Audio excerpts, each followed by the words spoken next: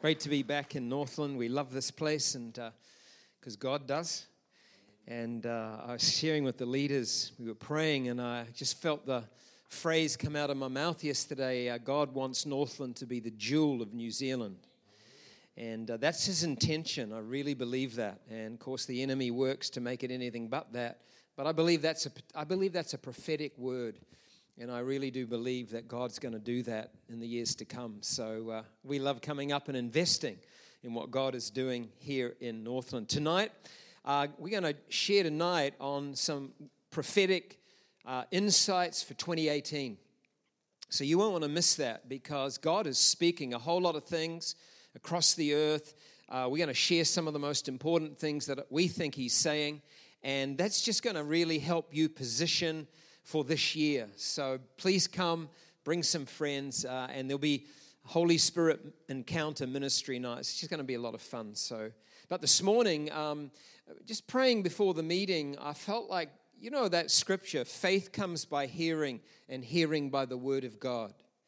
And I just think that what Greta and I share with you this morning, God's intention is that you hear something of His heart, that you catch it, and that as you really hear it, not just there, but here, that your faith is elevated. Because I believe God is wanting to give increased faith to His people so that things that He wants to do in your life can be accomplished. And they're always accomplished by faith. So trust as you listen this morning, you're going to be blessed. But more than that, your faith level will rise. All right. Well, the word that I'm going to share is this. Your Father owns it all. And it's a word of encouragement, about provision and God your provider. You know, Jeremiah 3:4 expresses God's desire for us to call Him my Father, my friend. And I'm feeling He's wanting to teach us a fresh new way to pray, to ask your Father, to ask your friend. Ask your friend. You know, in Luke 11, Jesus told a story. A man goes to his friend at midnight and asks his friend for bread, even though he's fast asleep. But the man asks his friend boldly with complete assurance, because it is his friend after all. He knows him and he knows exactly what his response is going to be. And we read it in verse 8. The friend gives him as much bread as he needs. Ask God your friend boldly with complete assurance. He will give you as much bread as you need. Immediately before the story, his disciples asked him, Lord, teach us to pray. And he said to them, when you pray, say, Father, I honor your name, your kingdom come. Give us this day our daily bread. Immediately after the story, Jesus said this, so I say to you, ask, and it will be given you. Everyone who asks receives. Ask your Father. In Matthew 7:9, Jesus was speaking about children with an earthly father, and he said if a child asks his earthly father for bread, his father will give him bread because he knows how to give good gifts to your children. To their children. And then he said this, how much more will your Father in heaven give good gifts to those who ask Him? And Jesus also said, when you pray, do not keep babbling repetitively with many words. Your Father knows what you need before you even ask Him. I can remember when I was a child, when I asked my earthly mom and dad for food, they always gave it to me. I never ever had to go and beg them, please, please feed me. You know, any good parents, it's unthinkable they'd allow their child to starve. Likewise, never beg your Father. Just ask and simply receive and say, thank you, Father. He is a good, kind, generous Father. This is our wonderful Father in heaven. And you know, here is the key. To confidently ask with that complete boldness and assurance that you will receive what you need. This is it. You know that God is your Father and you understand his heart towards you. We've got a PowerPoint coming up. There's a little boy standing in front of a bakery shop. Now imagine this. Imagine he's hungry and he's got a 20-cent coin in his pocket. That coin can't buy him anything. It's just not enough. We can sometimes be like this. We think lack, we think poverty mentality, like a spiritual orphan. Now imagine a totally different scenario. Same boy, same 20 cents. But his father owns the store. That changes everything. Suddenly, it just is all different. It doesn't matter how much that money that boy has in his pocket. He can go behind the counter and he can ask his daddy for anything he wants. Next PowerPoint coming up. He has access to everything in that store through relationship. Your father owns the store. In actual fact, your father owns it all. The entire earth and everything in it belongs to him. That's what the Word of God says. And you are his precious beloved child. You know, he smiles on you. His favor is upon you. He shines on you. He sings over you. You are his treasure and his pleasure. He takes great delight in you. You are loved as you are with an incredible love. And this is what your father says to you. It's exactly what the father said in the story in Luke 15 that Jesus told. My son, my daughter, everything I have is yours. And we have this incredible promise. I close with this in Philippians 4:19. My God, my provider, my Father, will meet all your needs according to his glorious riches in Christ Jesus. You know, when I know my Father owns it all, and when I know he delights to generously provide for me, it changes everything. It changes my perspective. It changes how I pray. I ask, as a dearly beloved child, I ask my Father, I ask my friend.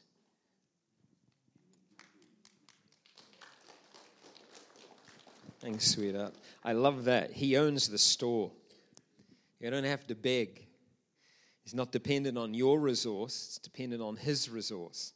And the only currency that God needs from you and me is faith. That's what he's looking for, faith and trust in his goodness and in his character. So I want to share with you a message called His Eye is on the Sparrow. It sort of complements what Greta has been sharing this morning. And before I get to that, we have brought a few of our books with us down on the back table. This one, there are some of our books, Afterlife, on death and what's beyond the grave, etc. This book, Hope, I bought some copies. It's called Hope, Finding the Gateway to a Better Future. And that's really my story with my first wife and her battle with being stuck in a wheelchair for more than 20 years and all that God taught us through that. And it's based on the scripture, Hosea 2:15, I will transform the valley of trouble into a gateway of hope. And that's what God promises to do. Yet many people get stuck in a valley of trouble because we all hit valleys of trouble. Is that right? In life, trouble is always going to happen to us. And it's really important that we don't get trapped in that valley, but we discover the keys that will transform all those troubles into gateways of hope, stepping stones to the future. So this book is about how valleys of trouble can become transformed into gateways or doorways of hope. So please check it out. If you know somebody that needs a bit more hope in their life or is going through a bit of a difficult time, this will really help them. Love to give that copy away. Who would like it? You would like it. There you go. Enjoy the read. Bless you.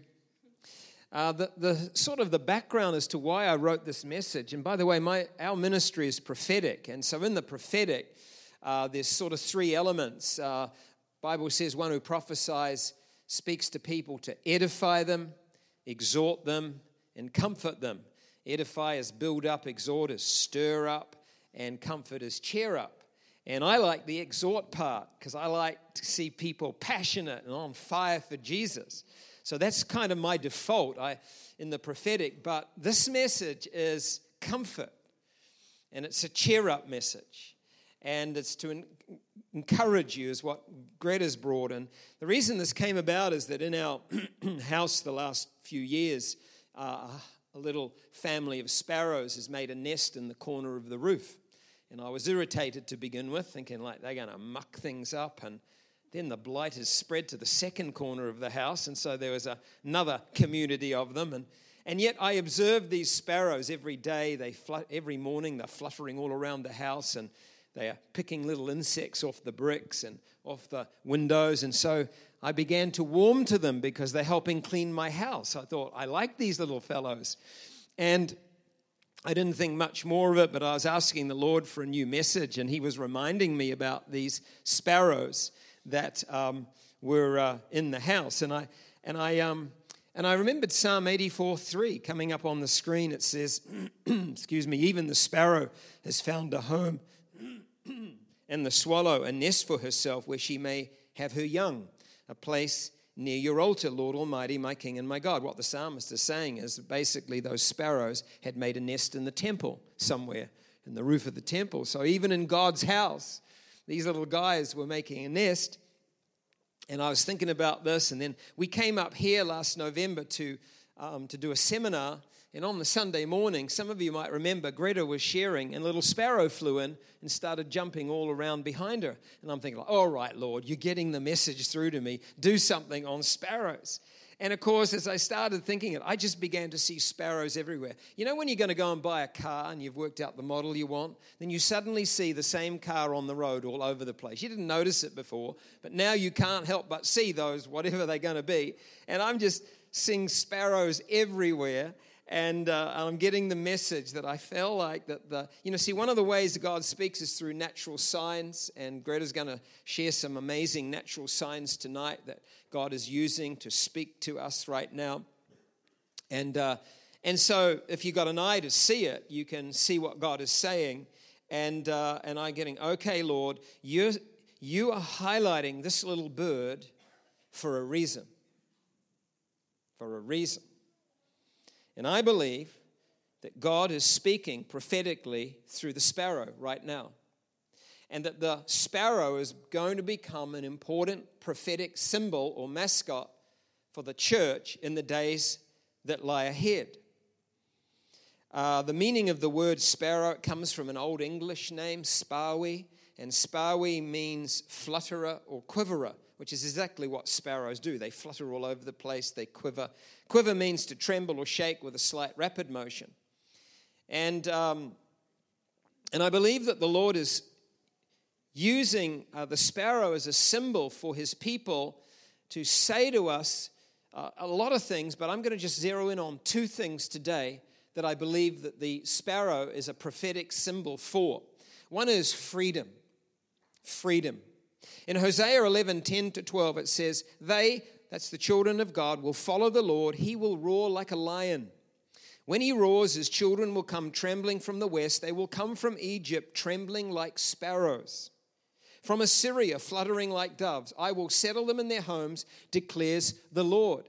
And of course, this was speaking to Israel, who was in captivity, that God was going to bring them back to the land. And we're seeing a supernatural fulfillment of that today in our generation. But I believe it also speaks to all of God's people, not just Israel of old, but also to the church of Jesus Christ.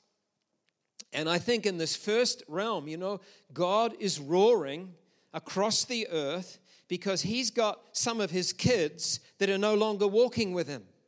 And he is roaring to his children to come out of captivity to sin, out of captivity to addiction and bondage, to come back into a place of liberty and freedom, because Jesus never died on a cross to give us a half-baked Christianity. He died on a cross to give us a liberated Christianity, free from the power of sin, free from the power of addiction, free from powerlessness in religion. He died for the full thing. He said, I've come to give you life and life abundantly. And yet sometimes many of God's children go off astray into areas we shouldn't, and we become bound in sin and addictions or offense towards God, or maybe we don't go off, we start feeling a little lukewarm and half-hearted, and God is roaring into the earth, not in anger, but in love. He's letting out the roar to call his people back into that relationship with him.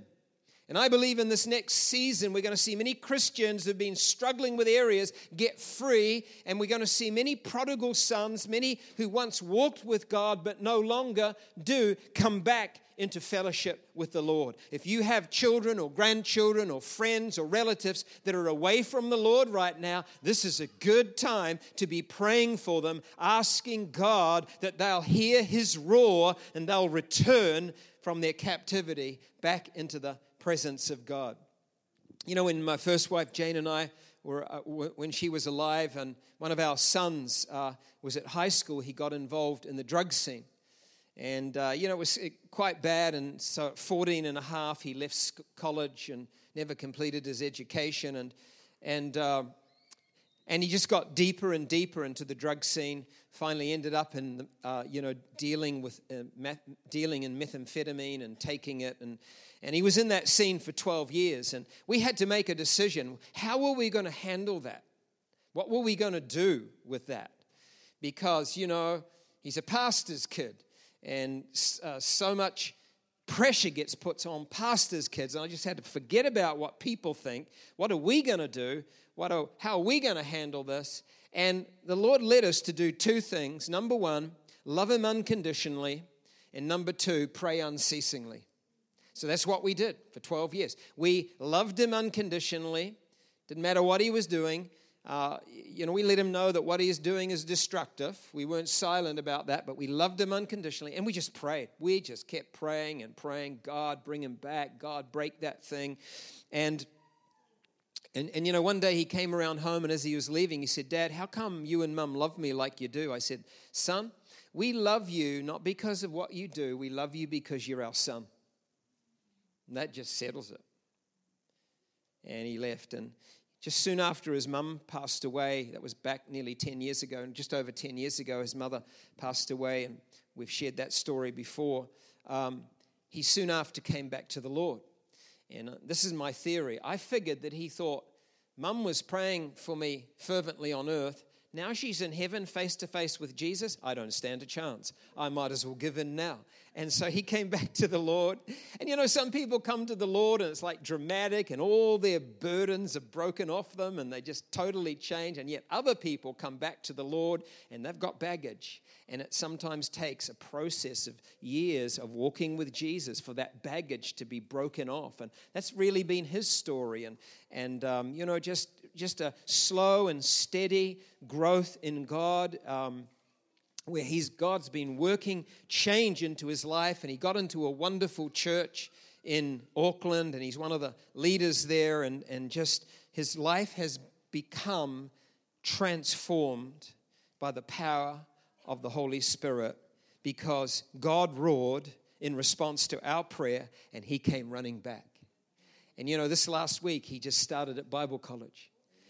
He's just going out. He said, Dad, I felt like God told me over the holidays, you got to get to Bible college.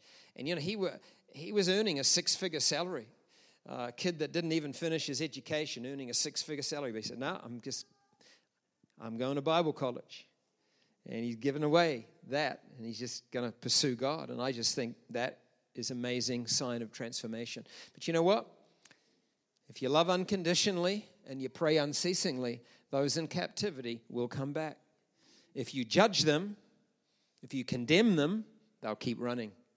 So you got to love. Jesus said, I didn't come to condemn sinners, I came to save them. So we should have the same attitude. The second area that I believe God is speaking to us through the sparrow, not only this thing of freedom, but also he's highlighting his care and protection. Matthew 10:29 and 31 says, Jesus, are not two sparrows sold for a penny? Yet not one of them will fall to the ground outside your Father's care. So don't be afraid. You are worth more than many sparrows. How many of you remember pre-1967 when we had pounds, shillings, and pence? Any hands here? This ages us all, doesn't it? We had pounds, shillings, and pence. Like 20 shillings to a pound and 12 pennies to a shilling and all of that stuff. And then we went decimal, which is a lot easier, dollars and cents. Well, a penny, when we changed over in 1967, a penny became worth 2 cents. 2 cents isn't very much. And yet back in Bible days, for a penny or 2 cents, you could buy 2 sparrows because they were that cheap. They were that common. Like they were just it's just pretty much worthless. I mean, we don't even have a 2-cent coin anymore, do we? Because what could you buy with 2 cents these days? Go into a shop, here, I've got 2 cents. The shop owner would laugh at you. We don't even have a 5-cent coin anymore because that's pretty worthless as well. You know, when we go to England, they still have pennies and the heavy things in your wallet. I hate them. Why don't they get rid of these things? But you can't buy much for 2 cents. But back in Bible days, for a penny, you could get 2 sparrows. And the reason people bought sparrows is that they were for snacks. They'd roast them. I know this feels gross. And no sparrows were harmed in the making of this sermon, all right? So I just want to make sure that you know that. And then in Luke 12, 6 and 7, Jesus says, are not 5 sparrows sold for 2 pennies? Yet not one of them is forgotten by God. Indeed, the very hairs of your head are all numbered. Don't be afraid. You're worth more than many sparrows. So you can understand typical business acumen of the Jews. That here's a guy selling sparrows, and people would buy them for snacks, or they would buy them to offer in the temple because poor people could not maybe afford a lamb or a dove or whatever that they used to sacrifice, and so it was permissible to sacrifice a sparrow. So here's this Jew, he's going to the temple, and he needs a couple of sparrows to offer to the priest, and he goes to the vendor, and the guy says, well, you can have 2 sparrows for 1 penny. Yeah, I can afford that. But, he says, if you spend 2 pennies, I'll throw in 1 free. So you can have 5 for 2 pennies. Oh, that's a good bargain. Puts his 2 pennies down, walks away with 5 sparrows. What Jesus is saying is these are an incredibly cheap bird. Like, they're pretty much worthless. They're so common, they're everywhere. And what Jesus is trying to tell us, if my Father in heaven cares about 1 sparrow that falls to the ground, aren't you worth much more than a sparrow? Won't he also care about you? Are not the very hairs on your head numbered? For some of us, that's got a little less over the years, but they are numbered anyway. If God knows the numbers of hairs on your head, he knows when a sparrow falls to the ground, he cares for every part of his creation. Won't he also care for you? For Jesus said, you are worth more than many sparrows. And yet we doubt it. We doubt that God cares and loves for us that much. And yet it's the truth. Because you see, the devil works overtime to tell us that we're worthless, useless. You've done this, you've done that. Look at that fault. Look at that sin in your life. Look at this, and points out all our faults. And if we start listening to the lies of the devil and become fault sensitive and looking inward, Corrie ten Boom said, when I look in, I get depressed. But when I look up at Jesus, I find rest. And when the devil gets us turned inward on all our faults, we start to shrink and feel condemned and worthless. And we think, oh, maybe God doesn't love us. Yes, he does. See, he doesn't love you based on your condition. He loves you based on your position. You've had faith in Jesus to save you. You're washed in the blood of the Lamb. And you and I are not yet perfect, but we're straining to be perfect. Is that right? I'm not talking to you if you're saying, oh, I believe in Jesus. Then you go out and do whatever you want and you sin. Oh, I'll just ask God to forgive us. And that's mockery of the grace of God. The grace of God that has saved you and me is working in us to bring perfection and holiness and purity. You'll never become holy by law. It's only by the grace and goodness of Almighty God. It's only when you understand how much he loves you that will motivate you to want to love him back. I can never pay Jesus back by the way I live. Like sometimes I used to make the mistake, Lord, I want to live a really holy life just somehow to pay you back for going to the cross and dying in my place. You can never pay Jesus back. We're not even meant to earn our salvation. It's a free gift. He paid for us.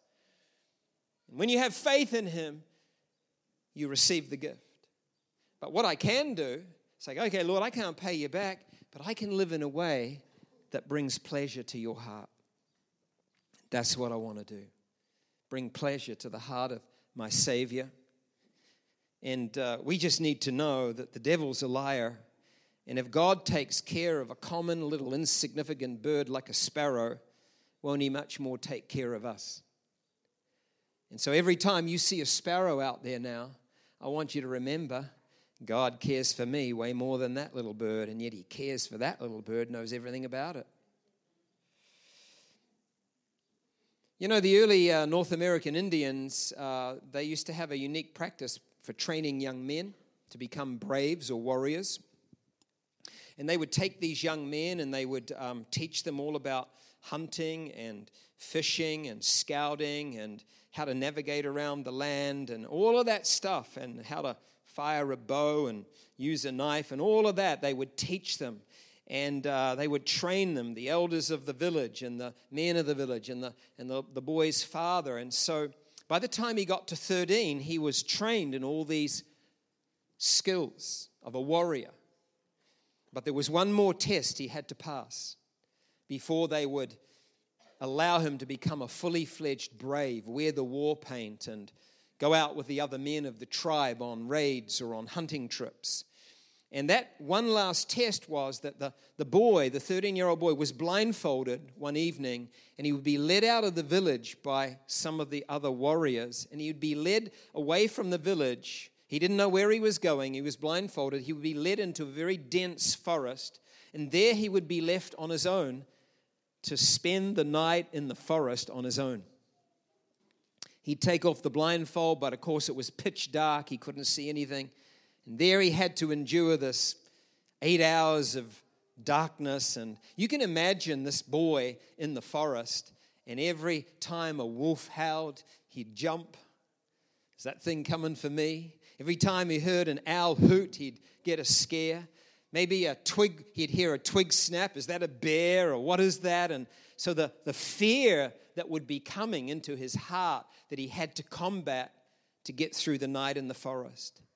He'd sleep fitfully, and finally dawn would come. Daylight would come. And then he'd begin to see his surroundings. He looked around, he sees all the dense trees, he sees the flowers and the plants, he sees the path that he was led into the forest on. And he goes, phew, I've made it. And then as he lifts up his eyes, just a few hundred meters away, he sees the figure of a man standing among the trees. And as he draws near to see who this man is, he sees that it's his father, standing there with bow and arrow, knife at his side. The father had been watching over his boy all night to protect him from any danger. Yet the boy thought he was completely on his own, and he passed the test and he becomes a warrior. I want to say to you, church, God cares for us all night long. And some of us go through the long night of the soul where things aren't very easy to handle, where there's losses or there's difficulty or there's trouble. And it's called the night of the soul, that suffering, that where you feel like you're on your own and nobody cares, and you feel like there's a threat of danger and the enemy is encroaching upon you. And you need to know that when you feel all alone, when you feel like you're in the night, your Father is with you and He's watching over you. He cares. He protects. He protects us all night long. How many have heard of a man called Ira Sankey? Ira Sankey. Give me a wave if you have. 2 or 3 of you. Ira Sankey was a singer and hymn writer in the 1800s who worked with an evangelist called D.L. Moody. D.L. Moody would hold evangelistic crusades throughout the United States of America in the sort of the mid to late 1800s, saw hundreds of thousands of people come to Christ. And the way D.L. Moody ran his meetings is he'd always have a singer. A bit like Billy Graham always had a singer. I forget the guy's name, the singer that was with Billy Graham's, anyway, some of you will know it. And Barrow. And so Ira Sankey was the singer. He would sing these wonderful songs and lead the people in worship. Then D.L. Moody would come on and preach the Word of God. And, of course, D.L. Moody was famous, and so Ira Sankey became very, very well known, very famous in the United States in the 1800s. And one Christmas Eve in 1875, he was traveling on a steamboat up one of the United States' great rivers. And there were a number of passengers who recognized him. They said, "Oh, won't you just sing us a hymn?" Because it was Christmas Eve. "Won't you sing us a hymn?" And so Ira Sankey obliged them, and he began to sing a hymn which opens with, "We are yours, do befriend us, be the guardian of our way." And he sang this wonderful hymn, and as he finished it, they clapped him and thanked him, and the crowd dissipated. And as the crowd was dissipating, a man stepped up toward him and said to him, "Mr. Sankey, did you ever fight in the Civil War of a few years ago?" "Yes, I did." "Were you in the Union Army, the Bluecoats?" "Yes, I was." "Can you remember if you were doing guard duty on a bright moonlit night in 1862 at such and such a place?" And Ira Sankey looked shocked. He said, "Yes, that was me. I was doing guard duty that night. I remember the night well." He said, "Well," and this man said, "Well, so was I doing guard duty, but I was serving in the Confederate Army, the graycoats, the enemy. And when I saw you standing at your post, I thought to myself, that fellow will never get away alive. I raised my musket and I took aim at you. I was standing in the shadow, completely concealed, while the full light of the moon was falling on you. At that instant, just as a moment ago, you raised your eyes to heaven and you began to sing, and the song you sang then was the song you sang just now. And I heard the words perfectly. We are yours. Do befriend us. Be the guardian of our way." Those words stirred many memories. I began to think of my childhood and my God-fearing mother. She had many times sung that same song to me. When you had finished your song, it was impossible for me to take aim again. I thought the Lord who's able to save that man from certain death must be surely great and mighty. And my arm of its own accord dropped limp at my side. Wow. He's about to buy a bullet.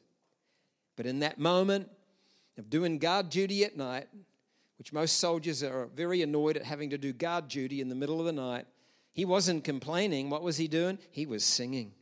And he sung that hymn. And how did he know that that Confederate soldier that was aiming at him, his mother had sung the same hymn? Sankey could have chosen any hymn to sing, but God in his providence, he began to sing that hymn, and it saved his life. That's God's care. That's God's protection. Because God had a destiny for Ira Sankey, and it wasn't that his life be snuffed out in 1862 doing guard duty in some place in the south of America. And I want to say to you, when the enemy takes aim at you, when you begin to praise, when you begin to sing, when you begin to worship God, I tell you what, that disarms all the weaponry of the enemy that he's strategized against you. There is power in prayer. There's power in praise and worship. And particularly when you're going through the long night of the soul and you're afraid and you're discouraged and maybe a little bit annoyed at God because he hasn't answered you or done this or done that. But when you choose to overcome those feelings and begin to praise him and begin to thank him, tell you what, the enemy's weaponry is disarmed. Your enemy, the devil, may take aim at you, but he can do nothing outside of God's will because God is watching over us. Close with one more story. In 1904, a songwriter called Sevilla Martin was visiting a bedridden friend in New York, and she went to see her friend who had been sick for many years and confined to her bed. She asked her friend if she ever got discouraged because of her physical condition. And this is what her friend said. She said, "How can I be discouraged when my Heavenly Father watches over me? My Heavenly Father watches over each little sparrow, and I know he loves and cares for me." Sevilla Martin was so touched by what her friend said in the midst of this terrible suffering that on her way home, on the train or whatever, she wrote a song. She called it, "His Eye is on the Sparrow." And that song, some of you will know, it's gone around the world since 1904, and it's blessed hundreds of millions of believers. And here are a few of the words. Whenever I'm tempted, whenever clouds arise, when songs give place to sighing, and when hope within me dies, I draw the closer to him. From care he sets me free. His eye is on the sparrow, and I know he watches me. And the chorus says, I sing because I'm happy. I sing because I'm free. For his eye is on the sparrow, and I know he watches me. Whenever I see a sparrow these days, whenever I feel a bit down, whenever I get into trouble, I'm thinking, Lord, your eye is on the sparrow. You're watching over me. Hallelujah. And I want you to see now, church, every time you see a sparrow out there, I want you to think of God's goodness, God's protection, God's care, God's call into greater freedom. Because if his eye is on the sparrow, knowing all about that, he surely is watching over you and me, because we're far more worth than a sparrow. And in a moment, we're going to sing a great song called You're a Good, Good Father. And perhaps the music team would like to come now and get ready for that. And we're going to use this song to just reaffirm our confidence in the goodness of God. Just to declare again this morning that whatever you're going through, you know God is a good, good Father. But just before we get to sing that song, I want to tell you that this Father that I'm talking about, God, he is a good, good Father. But listen, sadly, he can't be a father to all the people on earth, though he made us all. And in a sense, we're all his sons and daughters, but there are many lost sons and daughters. And so there has to be a way in which we connect to the Father. And Jesus told us, and this is what Jesus said in John 14:6. He said, I, Jesus, am the way, the truth, and the life. No one comes to the Father but through me.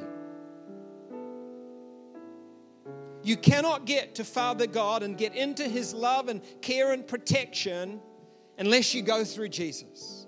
No religion on earth has a doorway into acceptance by Father God. And people can try and do all sorts of religious works, but it'll never get them through the door. Jesus said, I'm the door to the Father. I'm the way to the Father. Why did he say that? Because he's the only one that died on a cross for your sin. Your sin and mine keeps us separated from a holy Father. And though he loves us, and though it breaks his heart that we're away from him, he's ever calling us, ever roaring, saying, come back. And Jesus, his Son, is the way back. And when people receive Jesus and ask him to forgive them from their sins, the Bible says Father accepts us. We're born again as children of God. We become sons and daughters of God through faith in Jesus Christ. There is no other name under heaven given among men by which we can be saved. Acts 4:12 says, no other name under heaven. Buddha won't save you. Muhammad won't save you. Religious works won't save you. Jesus is the living Son of God. God so loved this world, he so loved you and me, that he gave his only Son, Jesus, that whoever believes in him would not perish, but have everlasting life. Wow. Have you ever received Jesus? Have you ever asked him to forgive you? Because we're going to allow an opportunity in a moment for people here this morning to receive Jesus into your life and get connected to this wonderful Father that wants to care and protect us, lead us on his pathway. Maybe you once walked with Jesus long ago, but you've walked right away from God, and today you know he, like my son, was away from God. He's calling you back because of his great love. Can we all just shut our eyes to help us concentrate this morning? And I'm just simply going to ask you, if you know, and I want you to concentrate right now, no talking, please, no looking around. I want you to close your eyes and just really, this is a moment that is so important in your life. And I'm going to ask you, if you know that you need to give your life to Jesus, or you need to come back to him this morning, I'm going to simply ask you to raise your hand right where you're sitting. If that's you, just lift your hand up right now. Hold it up high. I'll acknowledge it. God bless you, young boy right down the back. Thank you, son. You can put your hand down. God bless you. Anyone else is a young boy? It's a little boy. He's first. Put his hand up.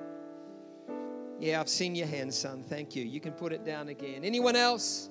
Just raise your hand. You're coming back to Jesus. Thank you, sir. God bless you right here. Anyone else? Just raise your hand. You're coming to him. If I haven't seen it, keep it up. Wave it at me. I'll acknowledge it. Got it. Thank you. Anyone else? Just...